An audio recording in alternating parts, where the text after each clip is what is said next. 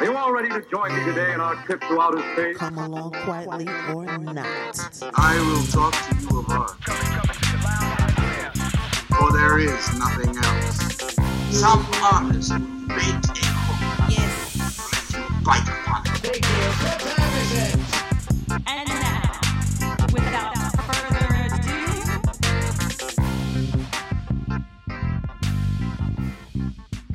Hello folks, this is Albert Shivers, and I got another episode of Planet Shivers for you. In fact, this is the 30th episode of this podcast, which also happens to fall at just about a year that this podcast has been out there cooking. I can't think of anybody on the planet that I would rather have join me on episode 30 of this podcast than the guest I have today. So before we get to that, on last week's episode, before getting to the interview, I mentioned that I was working on a new documentary film that was going to end up on YouTube. Well, I've been really kicking butt with it, really working hard, and I'm aiming for it to come out next week. So hopefully that'll happen. I'm on track with it.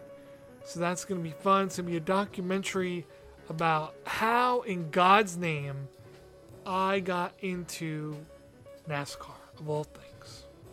A visual artist born in New York City who listens to Depression-era jazz is watching cars go around in circles. I don't even half understand it. I'm going to have to watch this movie when it's done. If you don't mind here real quick, I like to reminisce on 30. You know, there's been so many awesome guests within these 30 episodes, starting off with Abby Brayman, visual artist, and ending last week with actress Michelle Starr. What was that? Why was it so hard? That's what she said. But all in between were so many just really cool episodes. And if I could just rattle some off to you here, if I were to recommend episodes to you, being new to the show, I would tell you to go all the way back to episode 5, where I talk with Bob Wright, bluegrass musician, and my 10th grade English teacher on Staten Island. Then I'd say jump up to episode 7, where I sit down with Mr. Michael Lynn. The name of that episode is Mr. Inertia, and it's a very accurate title. Then I'd want you to jump all the way up to a little bit of a more serious episode with Ella Steinbeck called The Prison of Illness. That's episode 16, where Ella, who is a past stand-up comedian and actress who now suffers from Lyme's disease and Ehlers-Danlos syndrome. We talk about her time as a comedian and an actress and some of the things she's been in, but we also go into her dealing with her chronic illness, pretty much. Ella was in a few of my films, and, you know, we always got along well, and it was, you know, great to see her again, great to see her doing decent. It's a very informative episode for anybody who's dealt with Lyme's disease. Then, you know what? Rewind. Episode 12, I interview rapper Miss Knockout. That was fun. Her and I worked together a little bit in the past. Also, Doug Gilbert, as they'd say in Long Island. Doug Gilbert. That's episode 6, Art and Spirit. It's so interesting to hear Doug's life story in parallel running with his artwork. And really how his spirituality, which that word, I know it's disgusting because too many people say it, but how his spirituality, there I go again, really impacted his work, which is cool. And the only guest so far in these 30 episodes who's been on more than once. So far of these 30 episodes, visual artist Don Wilson has been on 3 times. And That's saying something. Mainly that Don Wilson has lived a lot of life. And even more, secondly, he has a lot to say. And just is full of wisdom and amazing stories. And it really was fantastic and fun to have him on. There might still be some Don Wilson left on the shelf. While you guys were stocking up on toilet paper and paper towels and buying up all the hand sanitizer, I was keeping my shelves full of Don Wilson, and there's more of coming on this show. Reel it in, Albert, reel it in. On the topic of Wilsons, there's another Wilson to be called out here, and that's Isaac Wilson. He's been my silent partner throughout this podcast and has helped me with sound on over half the episodes, starting with episode 1 with Abby Brayman, which is another one you should go and check out. All these guests and all the helpers that have jumped in with this podcast were amazing. And based on your sensibilities and what you're into, there's gotta be an episode for you. There's gotta be. If you're into the Grateful Dead, check out Jammin' with Dave, episode 21. If you're into new art galleries and The Wiz, check out episode 22, Create and Be with Courtney, Sylvia, and Namu. Hey, if you're into painting and then maybe a little S&M on the side, check out episode 23, Paints and Spanks with Marty Carr and Jillian. If you want to hear stories about the 60s Greenwich Village, check out episode 8, Roy in the Village with musician Roy Hannon.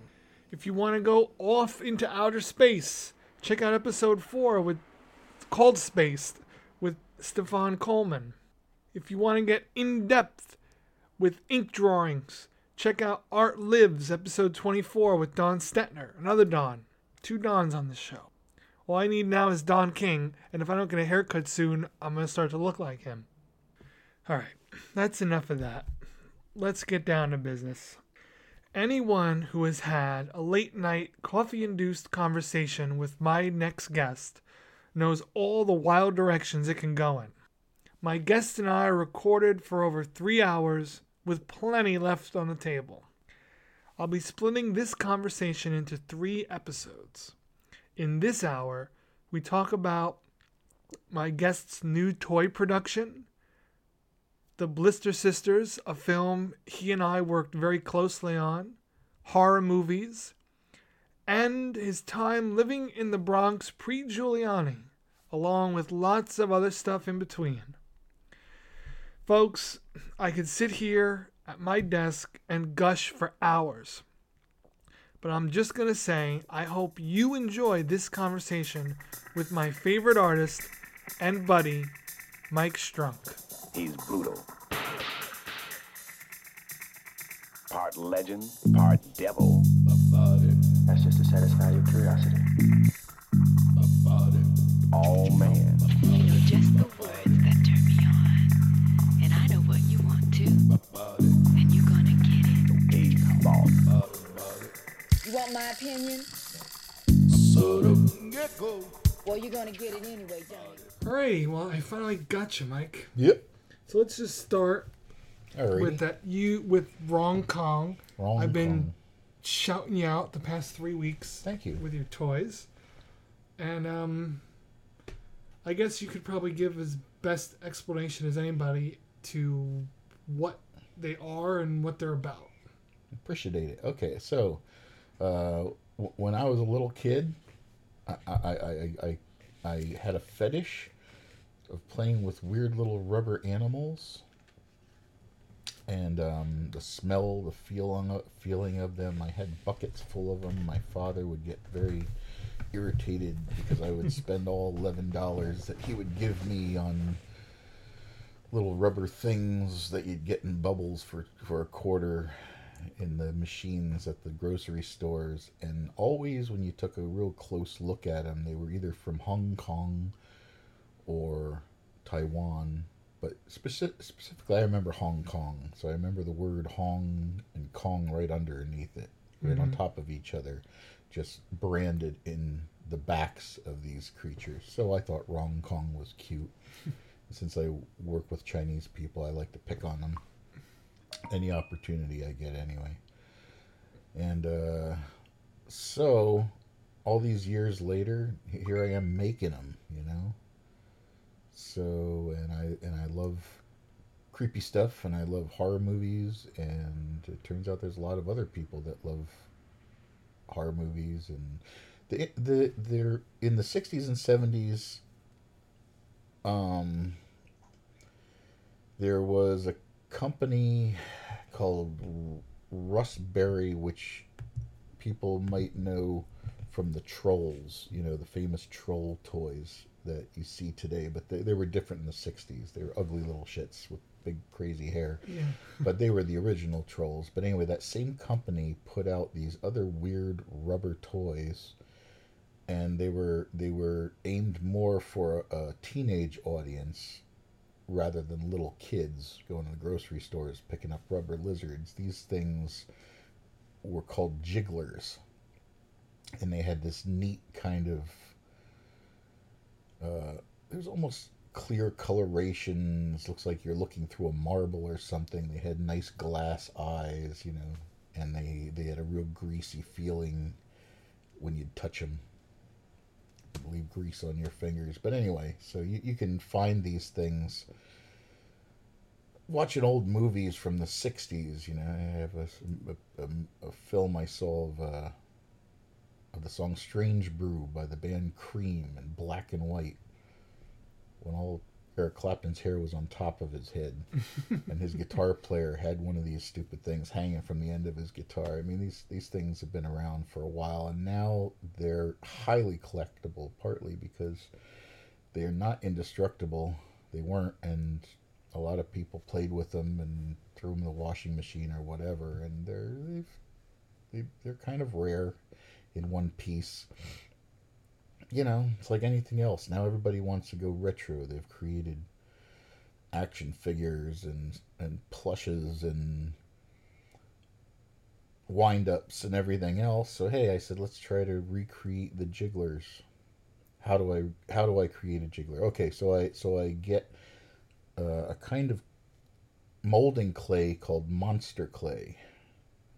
Not that these rich pricks need any advertisement, but just for the sake of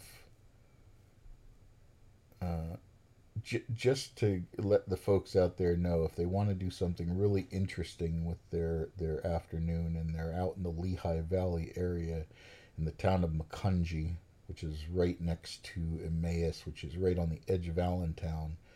On Lower Macungie Road is a giant factory called Reynolds and Smooth-On. That's two different companies. Reynolds is one, Smooth-On is the other. They joined forces, and now they're one. And people would never know it, but half of the materials that the dinosaurs, for instance, from Jurassic Park, were made at this company. People have no idea this thing's in their backyard. When you go in there, you'll see golems and krakens and dragons and shit. Their showroom is absolutely amazing. What you need to do is just get in your car, put 5600 Lower Macungie Road in your GPS, and just go to this place. You'll see a life-size dragon outside the front door. You go in, and anything you could ever imagine, every kind of monster, every kind of making tool and material. It's just an amazing place. And that's where I get all the materials.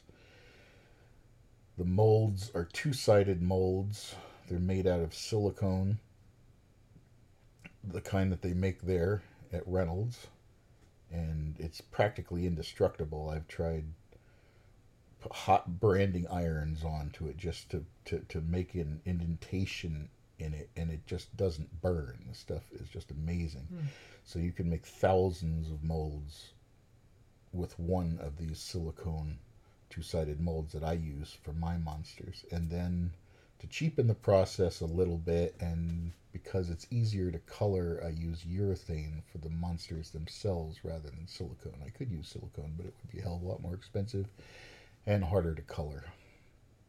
So that's a jiggler. What is it? I don't know. It's just some cute, creepy thing that you can hang from your rear view mirror and and get weird looks from people. Yeah. So I started off by making a Momo, and if anybody out there knows what a Momo is, it's, you know, a modern day mythological monster, I guess, that eats children or something terrible like that. And so when people see it, they cringe. And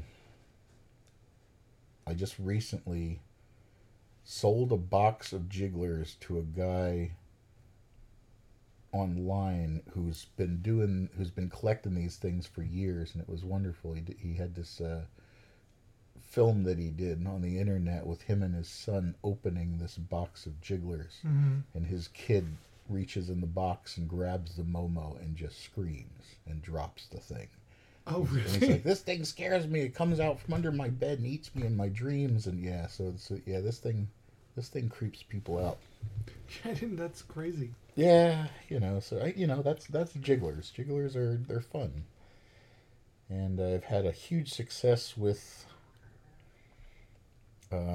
one creeper named Beulah the butt plug. No, I'm lying. It's not a butt plug at all. It has a strange shape like that, but it's actually the cucumber creature from Venus, one of those wonderful B movies that only people like Frank Zappa could appreciate. I guess it was one of his favorite movies. And I don't know, people just love it. I made a rubber one, and I put it out there on the eBay, and the last one I sold went for $123, which blew my gourd. I'm amazed, but people are loving it. And you also have, you have an olive. I have an olive, yeah. And you have my olive has a toothpick through them. Yeah. And the kid in the video that got some jigglers, he tried to pull the toothpick out, and the dad was yelling at him like, "Nah, that's not coming out of there ever." So so I made a cute little olive, and its face is the pimento, and it even has a little butthole at the end that looks like a little X in the back of an olive, which is adorable. So, and what else? I made another thing that I call "What Is It?" I don't know what it is. You have to see it for yourself. Go on Facebook and look up Wrong Kong if you're really curious, and you'll see what that is. And there's is it the funny face fruits? There's the funny face fruit characters. I made 2 of them, and I got 3 more of them coming. And they just are little oranges and apples with happy faces from a horrid sugar-free drink company of the 1970s, but they put cute cartoon commercials out there for the kids to fall in love with. So another collectible that people love. I did a couple from my favorite bad movie of all time called The Devil's Rain, which everybody should see if they like bad horror movies. There's nothing like a movie that starts off with Ernest Borgnine and William Shatner confronting each other in an old ghost town with cowboy hats and spurs on, looking like 2 cowboys.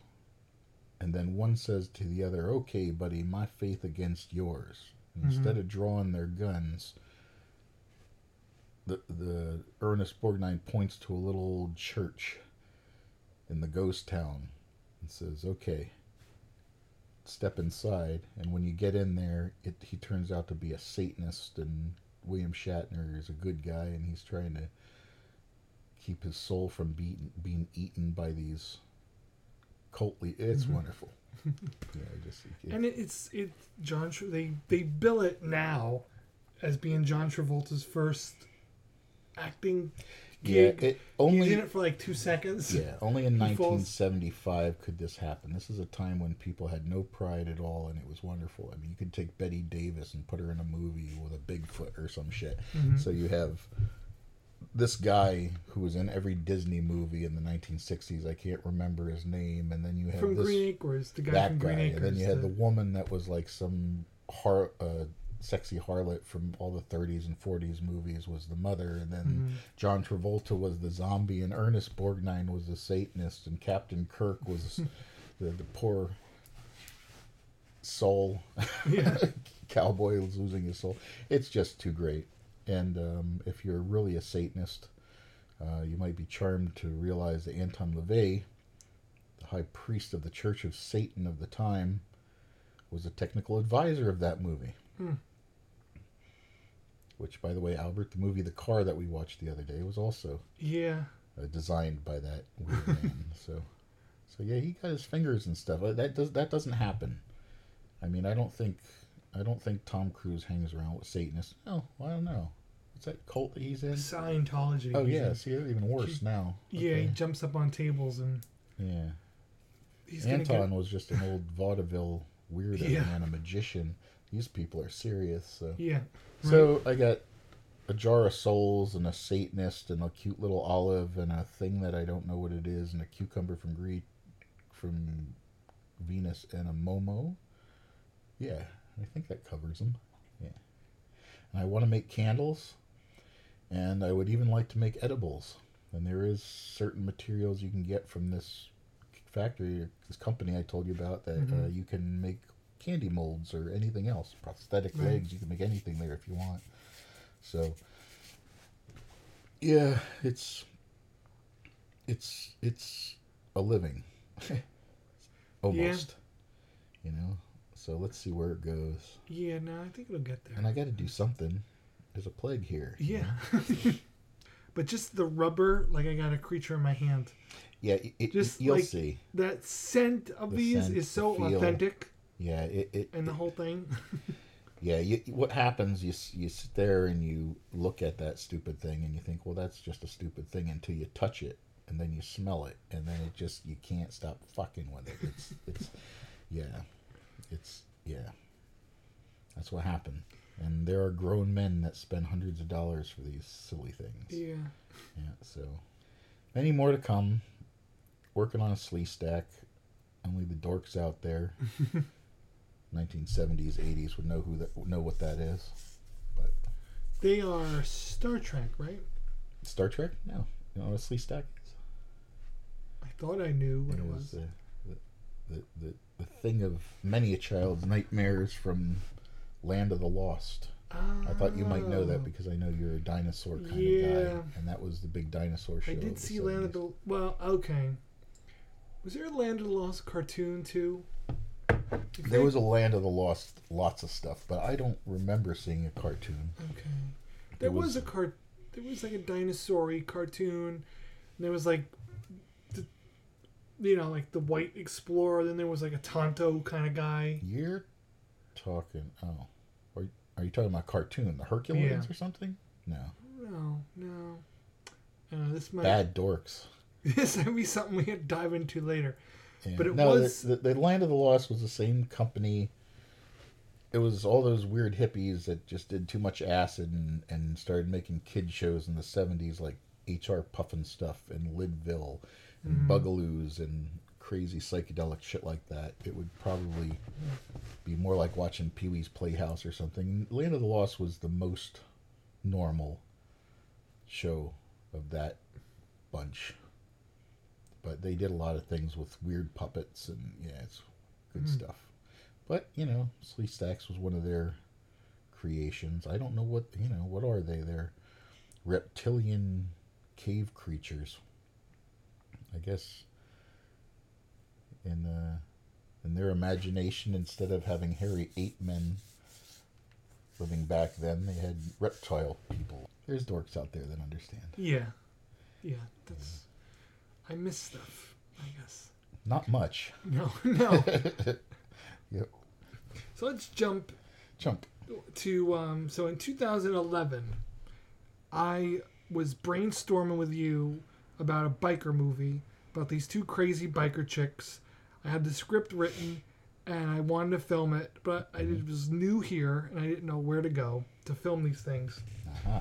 And you knew exactly where to go. That is because I did a lot of sex, drugs, and rock and roll when I was a kid. Right. And I knew the last place. The last of the real biker bars. Not these yuppie fucks that run around in $1 million fancy Harley Davidson. I mean, the greasy bastards that made their own bikes out of pieces. And they were stinky. They were a interesting bunch of people. And they're a dying breed, and I don't see them much anymore. But there was a neat little bar right next to the lake in Saylorsburg called Maggie's Tavern. And that was the place. if you went in there at the right time of the night, it's a terrible thing to say now. You'd probably get a line of cocaine thrown right down on the table before you, at one time. And as a matter of fact, I've heard recently that the place was all cleaned up and nice, and you know, it's lost its old charm, I suppose. Yeah. But Jimmy, the old owner, and the old crazies that own Maggie's, that was a really neat historical little place there. And so I thought if there was one place that I could drag you out to where you could rip a girl's shirt off and dance on a bar and, you know, get biker about it, Yeah. then that would be the place to go. And, you know, it worked out pretty well, didn't it? It worked out really well. Yeah. Because, like, we went in to show or to pretend that these girls were real. Yep. They were just real nuts. And we were just traipsing in there and we were filming. And as they got drunker, because they really were drinking, they would keep slipping and calling each other their own name, their real names, rather than their characters' names. But you were kind of there as the old guard who knew the area enough that these guys trusted us. I feel. Yeah, like. I knew enough history, enough names, enough. Yeah. Yeah. You know, I wasn't best friends with these people, but they're a good bunch. Basically, yeah. They're just, you don't swear at their mother or something. Right. You're yeah. And not long after we did film, maybe a year or two, that the owner Jimmy died. Jimmy died. Yes. So we kind of, in this weird way, have like what could be the last footage of him. Yeah. You know. Yeah. Because he was a dying breed. We dragged him into it for a second. Yeah, there were a lot of bikers up here. I mean, I guess there still are, but they're not the same crew. You know, some people would say for better or worse, but. So what was the other club that was? I don't know how close it was to Maggie's or not. There was another club that was big with the bikers. Oh, are you talking about the stories of the Amandas? Yeah. Well. That's some amazing stories right there. I don't know if there'd be anybody out there even associated with this place. Maybe I won't even give its location. Something that really couldn't happen in this day and age. Because, to put it blatantly, if you didn't want to buy, I don't know, crappy garbage drugs from New Jersey and you wanted cocaine, and the other alternative was to get it from down south, you know, driven in by bikers that would come across the country that way, just like in the movie Easy Rider, really the same kind of thing. And they would come up and they would all land from time to time outside this bar, and I've never seen anything like it around here. More outrageous, and I don't know. Like I said, it couldn't happen nowadays, you know. And I don't know. I remember going in there, and I had a friend who was playing in an old sort of garage metal band. It sounded like Black Sabbath, and he went in there for a music competition or contest or something, and they had a show being aired only in some other state. I think it was Ohio or something, but it said live from Pennsylvania, from the Amanda's Inn, we have this showcase of rock and roll. You know, all these guys came in greasy from head to toe from their bikes, and they're singing all this crazy shit. There's an old guy with his hair greased back in a suit and tie and a microphone introducing all. It's the strangest thing. Strangest world. And you know, you go upstairs to take a leak, and you go in the wrong door instead of the bathroom door, and there's guns all up alongside the wall, and it just, yeah, it was amazing, you know. But yeah. I don't know. I never know what happened to that. I've never heard about anybody getting busted there. I guess it just, they were smart. They probably knew people at the time, and they said, "Well, can't do this anymore." And, right. But I guess that was the 80s, mid 80s. Yeah, no, I wouldn't go in that place with a camera. Yeah, the biker stuff. Bikers, a lot of bikers. There used to be the Pocono Raceway used to have some kind of biker little Sturgis type thing every year. And it brought in Hell's Angels and pagans and warlords and outlaws from all over the place. And they would all come in and they would terrorize the neighborhood. And you could just go and find Kawasaki's and Japanese bikes trashed outside of buildings, and you'd find girls at the convenience stores crying because they just half got harassed or something by a bunch of creeps, and then so much trouble happened that one day they said, okay, we got to do something about this. The next time they tried to fight having the biker thing, and their way of controlling it was saying you could come, but you couldn't wear your colors. You couldn't wear your patches for any gang kind of thing. And that was it. You know, no one ever showed up. And that was the end of that generation. And now, this many years later, it's a completely different world, and people have really good jobs, and they're not bikers unless they make a big buck, and interesting piece of history. So I guess when I think of that bar, that was the end of that. Yeah. That was that I know of anyway. That was the last place you're gonna. I guess some of these guys are still around, but Yeah, they probably don't have anywhere decent to congregate that isn't yuppified, I would imagine. No. If they had as much money as you need to have to be involved with Harley Davidson, you'd probably be a little too comfy to really fight about much of anything. So Maggie's was also attached to all these like motel rooms, and when we were filming, so you had the best perspective on this, which was the old man with the pitchfork. Yes. Because I was facing the other way from him, filming the girls. So like, this story hasn't been told yet on the podcast, so this is perfect. From your perspective, so like yours. Tell the story. Yeah. Okay, so this is where everybody just knows that if you're looking for political correctness or politeness, or you're talking to the wrong person. Yeah.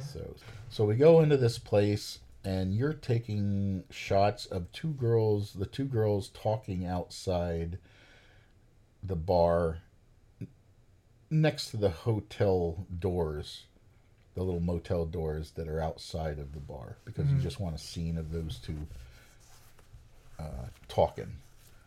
I remember we were fighting with the sound of an air conditioner sticking out of the one wall. Well, that bar was crazy, and those rooms were basically exactly what you'd expect little $50 rooms at a bar to be. They're just a bunch of alcoholics and freaks and weirdos. Well, the room we were sitting in front of had that fat guy in it who got McDonald's delivered to him. Yeah. Do you remember that? Yeah. And he just had this woman showed up with the bag of McDonald's, and this one big arm just came out and grabbed McDonald's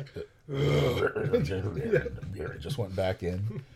And a wonderful, sweet girl came up and told us about her history of being a stripper, and then she found her biker lover who took her away from it all, and now they work on bikes back there around the lake. And then you talk to some little kid who was doing Bill Cosby impersonations. You're gonna get nothing but yeah, it's a colorful bunch over there.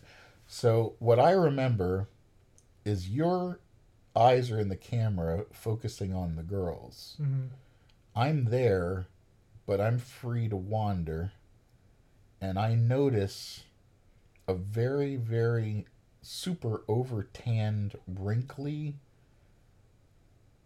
skinny, weird guy with a long mustache and a cowboy hat. And he comes running out of the door with a pitchfork in his hand above his head. and he just runs up to this truck that is just sort of parked outside, I guess to come and do some business with him, it looked like. And he says, "Get out of here, you faggot." And he throws the pitchfork at the truck.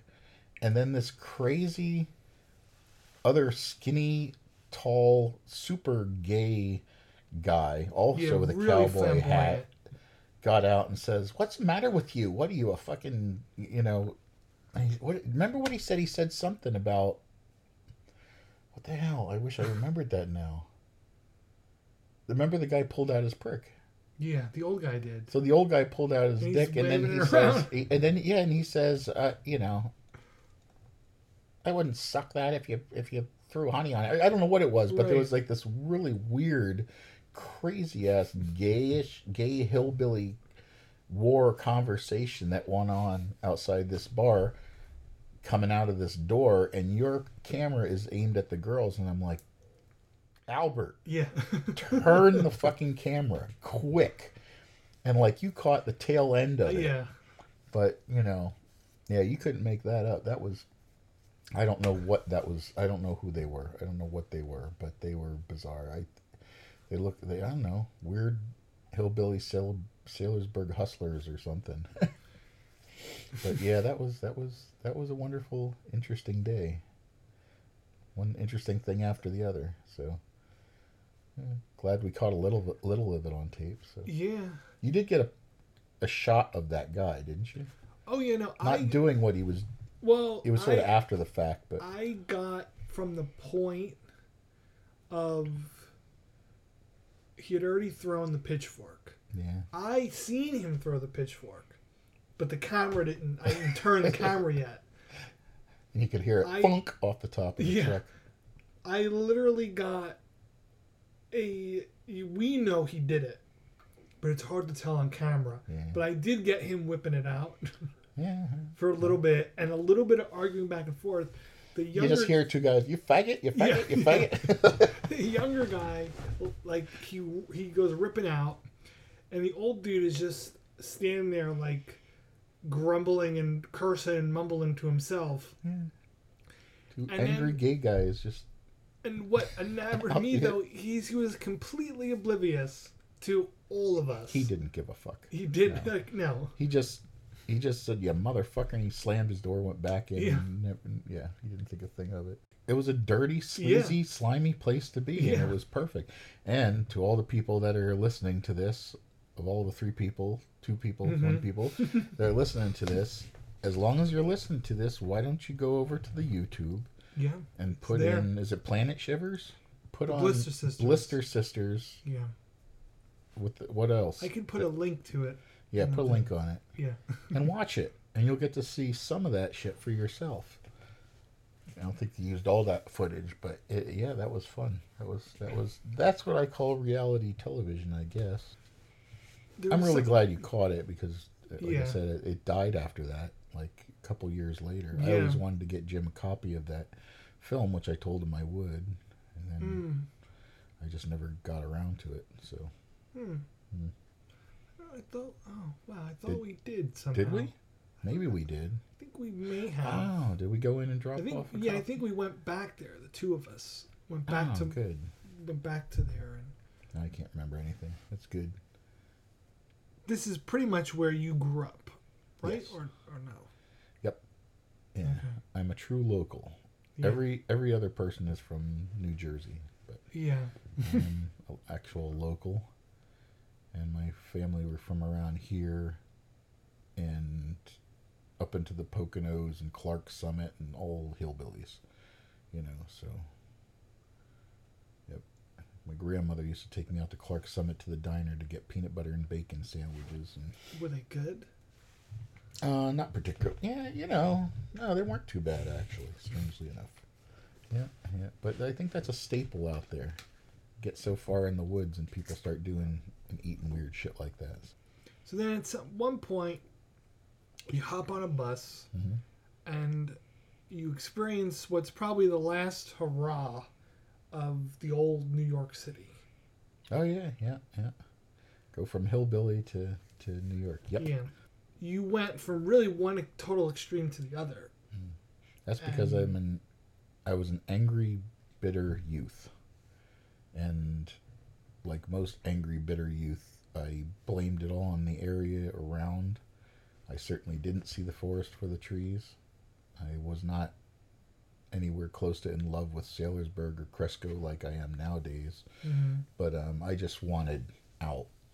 I didn't like the area. And, you know, I still didn't. The people there were a creepy bunch up there in the West End, man. You know, brothers, sisters, mothers, you know. Yeah, but yeah, that's getting into some more gory stories. But in short, I wanted out, and I befriended a fellow named Jim Winges and his mother, who lived in a little room behind the Twin Willows bar in Scioto, and they were from New York, and they were moving back to New York. They said, "Why don't you move in with us?" And so I went from 15, I think I was, dropped out of school a year before the legal time to do so. I did this, I liked it so much, and I moved off to Pelham Bay in the Bronx in New York. And I ended up in nice because it was an all Italian neighborhood, and it was, you know, a little more of a tight ship than I think a lot of the areas around there. It was all Italian, and they took care of their own, and they kept everything. Like, when I first got there, Jim had said all kinds of things to me about, you know, where I should put my money, and that I should be packed and have a knife or something, or some kind of protection. And, you know, it was back in the day when the place was pretty crazy. And I got on a bus and got on the 6 train and went all the way up through all the crazy areas of the Bronx and shit to get to that area, which was considered kind of a nice area. And then I come to the street that I'm going to live in, and I guess I said hello to a few people, and I said, "Hey, I'm here." And Jim and I took off across the city, and then somewhere along the way I realized I had lost my wallet because I was stupid. And I went back, and damn it, if there wasn't just this big old Italian guy who was sitting out there and watched me leave my wallet sit there on a step somewhere. He says, "Where the fuck do you think you are? Idaho or some shit? Take this, put this in your fucking pocket." But, you know, and it gave me the whole spiel, and I just was really amazed. Anywhere in between there and where where I came in, there's no way I would have gotten out of that situation. But that was charming, and so I ended up getting the $800 back, or whatever the hell of it I had in. And it was a great time, even though it was kind of tough. I didn't know anybody. I didn't really have any money, and I got a job at the Pioneer Supermarket down the road in a basement, incredibly hot, taking boxes in and putting them in a baler machine and making... Yeah, and it was crazy. It was super hot, and I don't like the heat.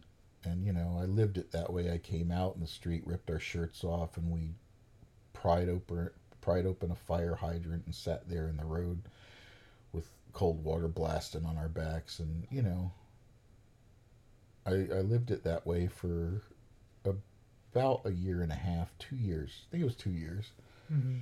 And then I just, you know, I was young and I didn't have money, and so I ended up coming back. But at the time I went out there, I don't know what I was looking for. I was looking to get into music, and I was looking to art, and I was looking into just seeing the underworld, and I ended up being charmed, finding something else that I never would have expected. Isn't that how life is, you know? And I've had a strange relation with the New York Italian types. Them and the Chinese, for some reason, ever since. I guess I just, you know, never felt strange there at all. I mean, I've had some ups and downs, but, you know, didn't feel like everywhere you were going you had to, I don't know, challenge some hillbilly over case of beer or something. I don't know. It was a different world, very different from what I knew, and it was very good. It just took me out of a bad place that I was in here, you know. And then when I came back, it helped me deal with things here as well, you know, helped me find myself. Yeah. So the one thing about New York then that you've told me that I think it would be unfathomable, especially for like younger people who live there in New York who come from Oshkosh and only know it as the way it is now. No, completely different world. Right. But the one thing that would be fun to hear about is the parts of Manhattan or the parts of the Bronx, the parts of the city that at the time when you were there were just completely abandoned. That was Morrison Ave. And, okay, so I was an angry, pissed off kid who just wanted to see how the other half lived. And I don't know, somehow seeing the worst of it. Hanging around out in the streets, watching junkies shoot up and watching homeless people. There was one guy down the road who didn't have legs, and he would fold staples and make slingshots out of rubber bands around his fingers and hunt pigeons. They'd come close enough, and you know, and he'd cook them over fires. I mean, I saw Dirty Harry or some shit back in the 70s, and I said, I want to see this. I want to be there or something, because I'm just pissed off, or, you know, brat. I used to go out and I would not wear my leather jacket, so I would dress down so I wouldn't be in trouble, and then I would go out to find the hairiest areas of New York just to see the wasteland for myself. And the thing I can tell you that's so different now is, despite all this I don't know, bullshit about Hillary Clinton and people like that, and AOC taking charge of a place like New York City, forget about it. That at the time that I lived there, I knew a lot of people who knew who Giuliani was. They weren't friends with Giuliani. They didn't like him.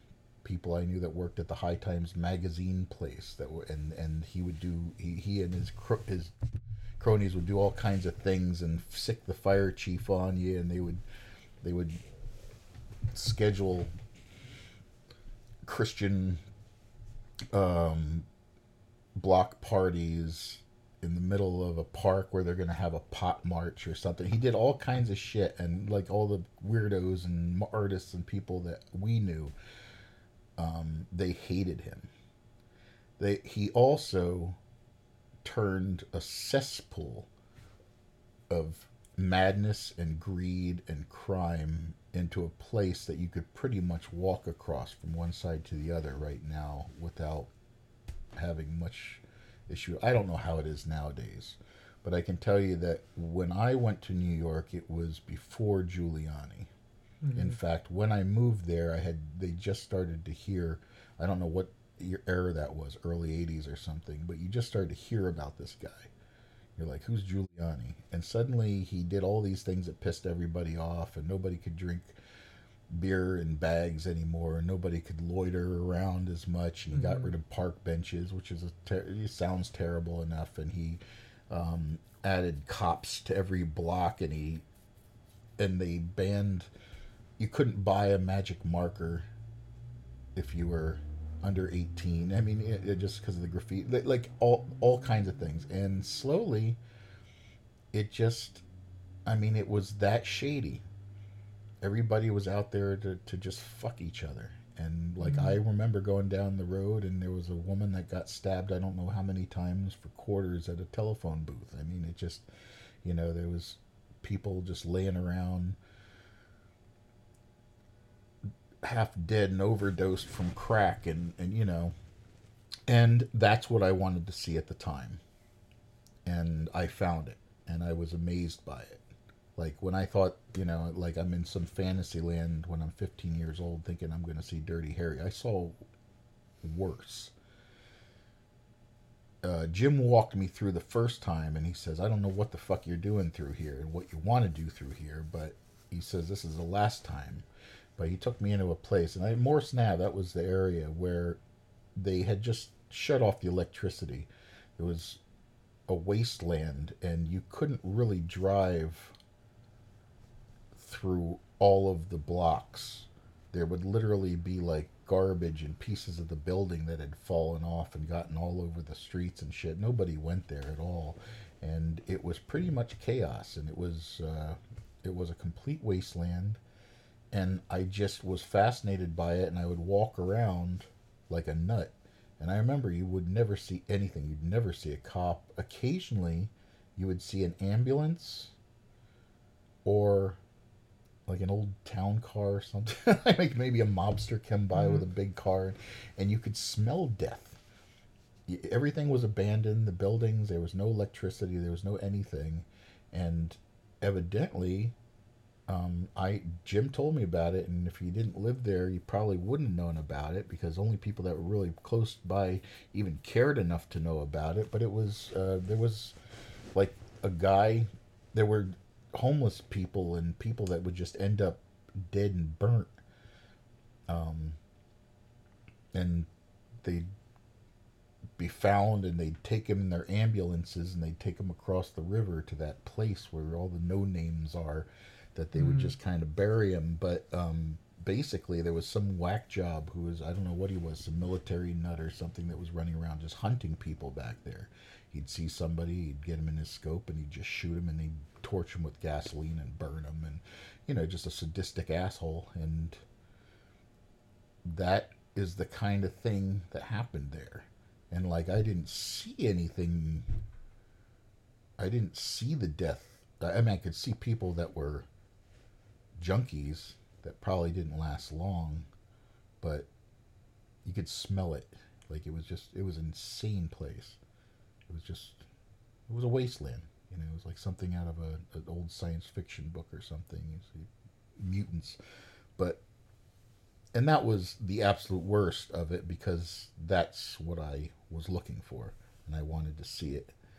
And then I would just take the subways, which were completely littered with tons of graffiti and tons of gangsters and lots of thugs and lots of guardian angels back then, you know. And a lot of times you go, if you're in the Bronx and you want to go from Pelham Bay down to any place, into Manhattan or Brooklyn or anywhere you want to go, you'd have to cross in through some of the roughest areas. And so you would go in on the subways and see a guy with a red beret and say, okay, let's hang out in this car.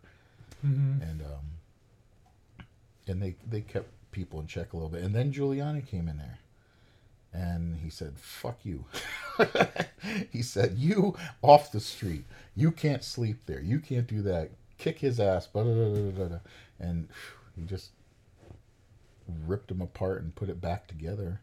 And the only thing I can say is, seeing that and being a part of that's how bad it was. That's how shady those assholes were, is they needed a prick like that. You know. And it's funny, now I see the state of things, and everybody freaking out and crying and whining about nothing, and marching in the streets over shit that happened like 50 years ago. Living 50 years myself, and actually seeing the very tail end of things that they're fussing over, which don't even exist hardly anymore. Right.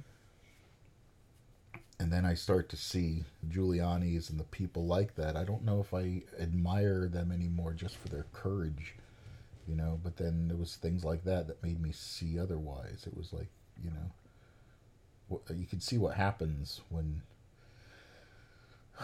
you just sort of go into a place like that and say, okay, well, these people are just unfortunate, and they just need this and they need that, and they need the basic necessities of life, not taking into consideration that they're like, oh yeah, I need that in a car, you know.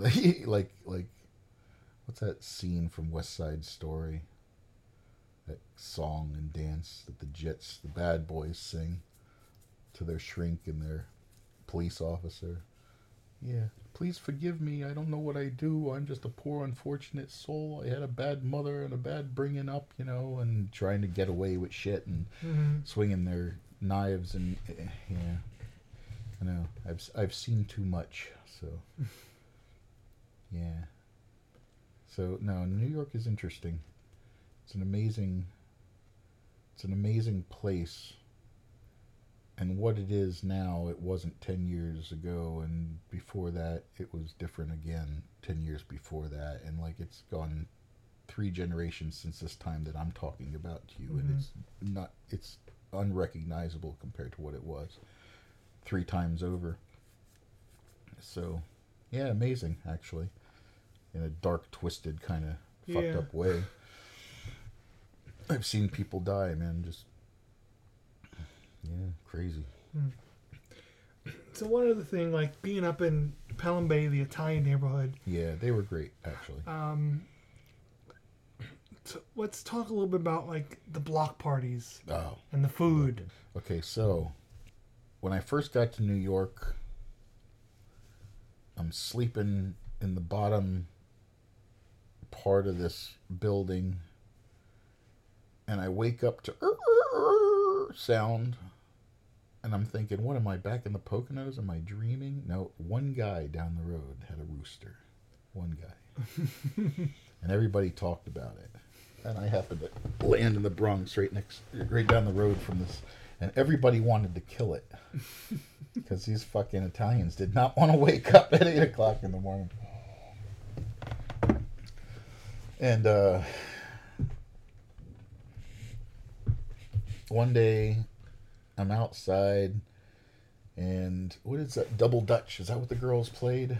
Yeah. There's all the bad girls that had a place, a juvenile, juvie kind of school for bad girls that was right across the street from where we lived, and they were fun, and we knew them, and we liked them enough, and we'd throw them frisbees and shit, and they came out and did amazing things with jump ropes. And I'm out there with these girls, with Jim, watching these girls do all this stuff, and suddenly, oh yeah, and then I was so caught up and amazed by the turn of events in my life at the time, not being in New York that long, not knowing where the hell I was. The 4th of July came. It was a holiday, and I didn't even know it. And so suddenly all those big crazy Italians, they says, come on over. Now the Italians at the time, I'm sorry to say, were rather bigoted. And most of the girls were rather brown. And they generally would not be... There was a fusion behind this side of town and that side of town. There was the Italian tough asses and whatnot, and then there was the ghetto down the road. But that school for naughty girls was kind of the crossover. They came into that neighborhood, and I was like, well, that's interesting. That's kind of nice of them. They're going to invite them into this block party for the holiday. And that was the day I realized that it was the 4th of July, and the 4th of July celebration was coming. And the first thing I remember was all these ladies coming over, inviting all the girls in and feeding them all kinds of crazy fried chickens and food off their grills. And I went with the guys, said, come on, Mike, we're going up the road to get some barracks. So we go up to the police station up the road, and all these greasy fuckers grab those big horses that are right along the side of the building. Yeah. And one of the police officers come outside, and they said, hey, what are you doing there with those? And suddenly this big greasy Italian guy with a tie, just like watching Goodfellas, he said, hey, fuck you, buddy. You work for me, motherfucker. Come down here and we'll give you some chicken and fuck you. And they all, he just told the cops where to go. They grabbed all these horses and put them on their shoulders, and they said, come on down. And then we blocked off the whole area. And suddenly I saw all of these kids coming up from the ghetto, so to speak. And there was some kind of weird truce that goes on between the ghetto and the Italian neighborhood. It's kind of like, we don't care who you are or what you do, but don't fuck with us kind of thing. And and as an act of peace, every year during the 4th of July, all of these kids and people came up from downtown and were invited into this celebration and fed like, just the big fat Italian ladies just throwing them food everywhere. Mm-hmm. And then the fireworks started.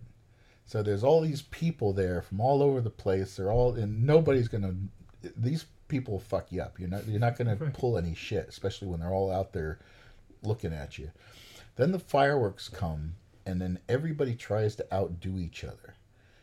And these fucking old guys that were sitting out there eating chicken, and they have these card tables, flimsy card tables that they're playing cards in the middle of the streets with.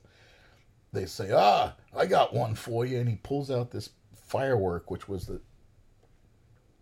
what the hell was it? I don't know what the hell it was. It was, it was as tall as a stop sign. I mean, the thing was huge.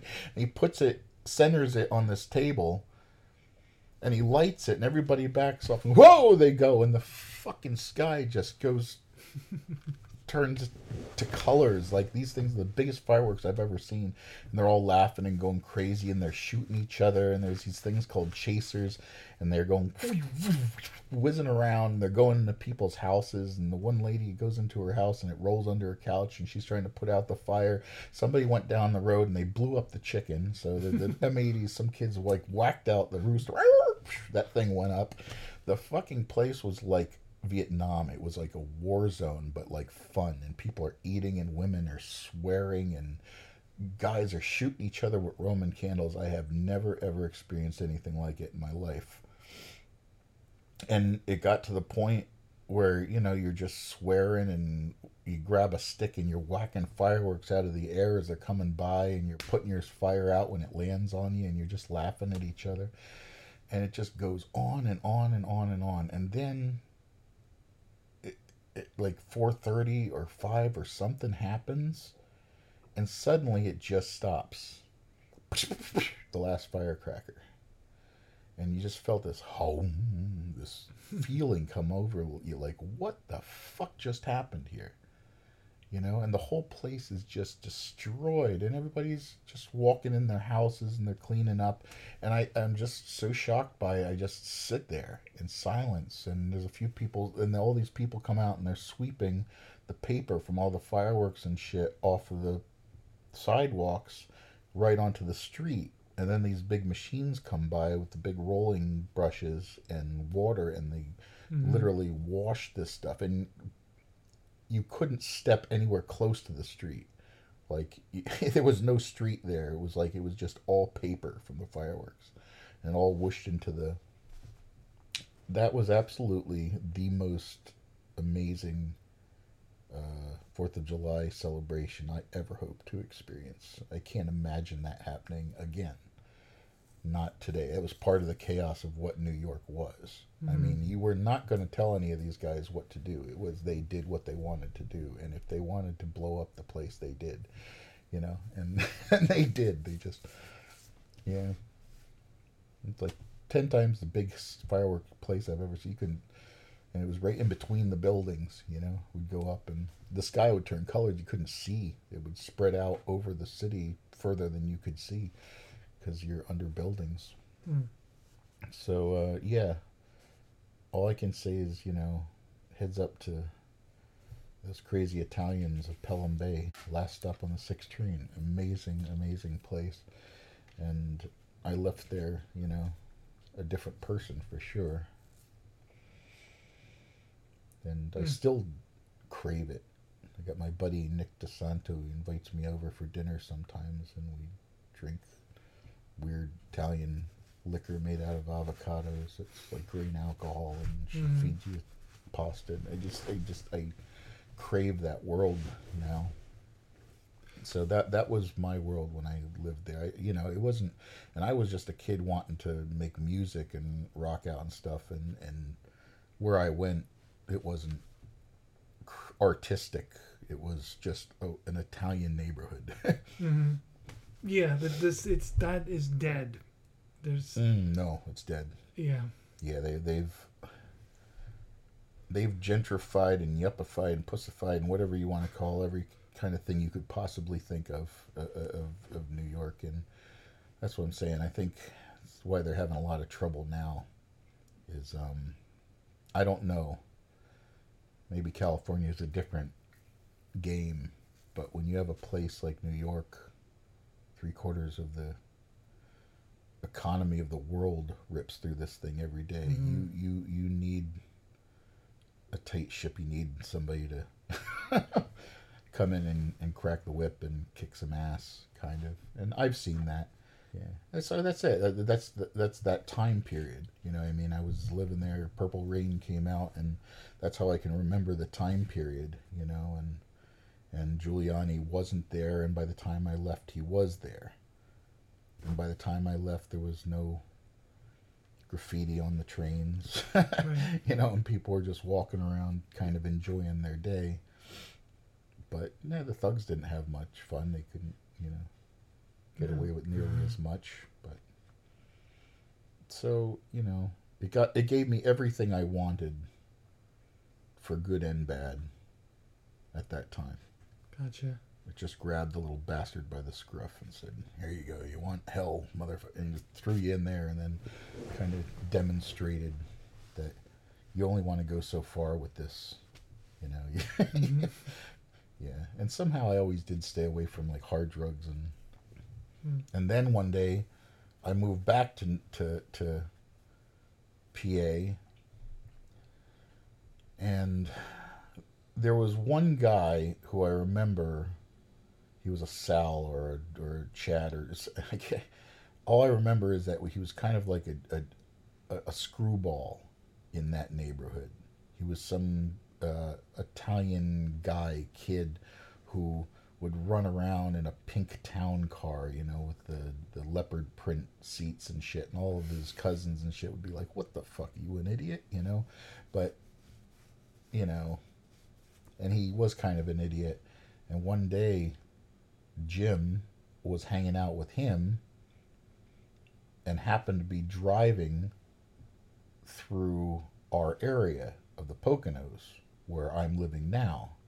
Mm-hmm. And Jim calls back and he says, "Do you know someplace where I could dump off some cocaine? I got Sal here," whatever. I can't remember Sal or he said. Anyway, and I said, "Well, okay, we have the bar down the road." It was Presto's bar where every shady thing happened. So this asshole came in, a giant pink limousine, not joking at all, and it pulls up right alongside this old bar in Hillbilly Effort, and he just deals it right out the window. Like, it's like somebody goes in there and they say, "Hey, anybody want cocaine?" And then they came out and just stood in line, and he just sat there dealing it one bag out of the other outside of this pink limousine with its New York plates, screaming. You know, luckily you're so much in bumfuck, the cops just didn't happen to come by. And I'm just sitting in there sweating like, holy Christ, how am I going to get out of this one? And I'm sitting in this car. So it followed me back a little bit. But I don't know. He also was about the dumbest fuck on the block too. So. Wow. Yep, that was interesting. And you said the car was pink? Pink. That's funny. It was pink, not bright pink, but it was pink. It was a right. Pink town car. You know, like you just, you know, like I don't know, like I don't remember those. You know, those guys were a little classy. They didn't go for that sort of thing. He was the one. Right. That sort of, you know.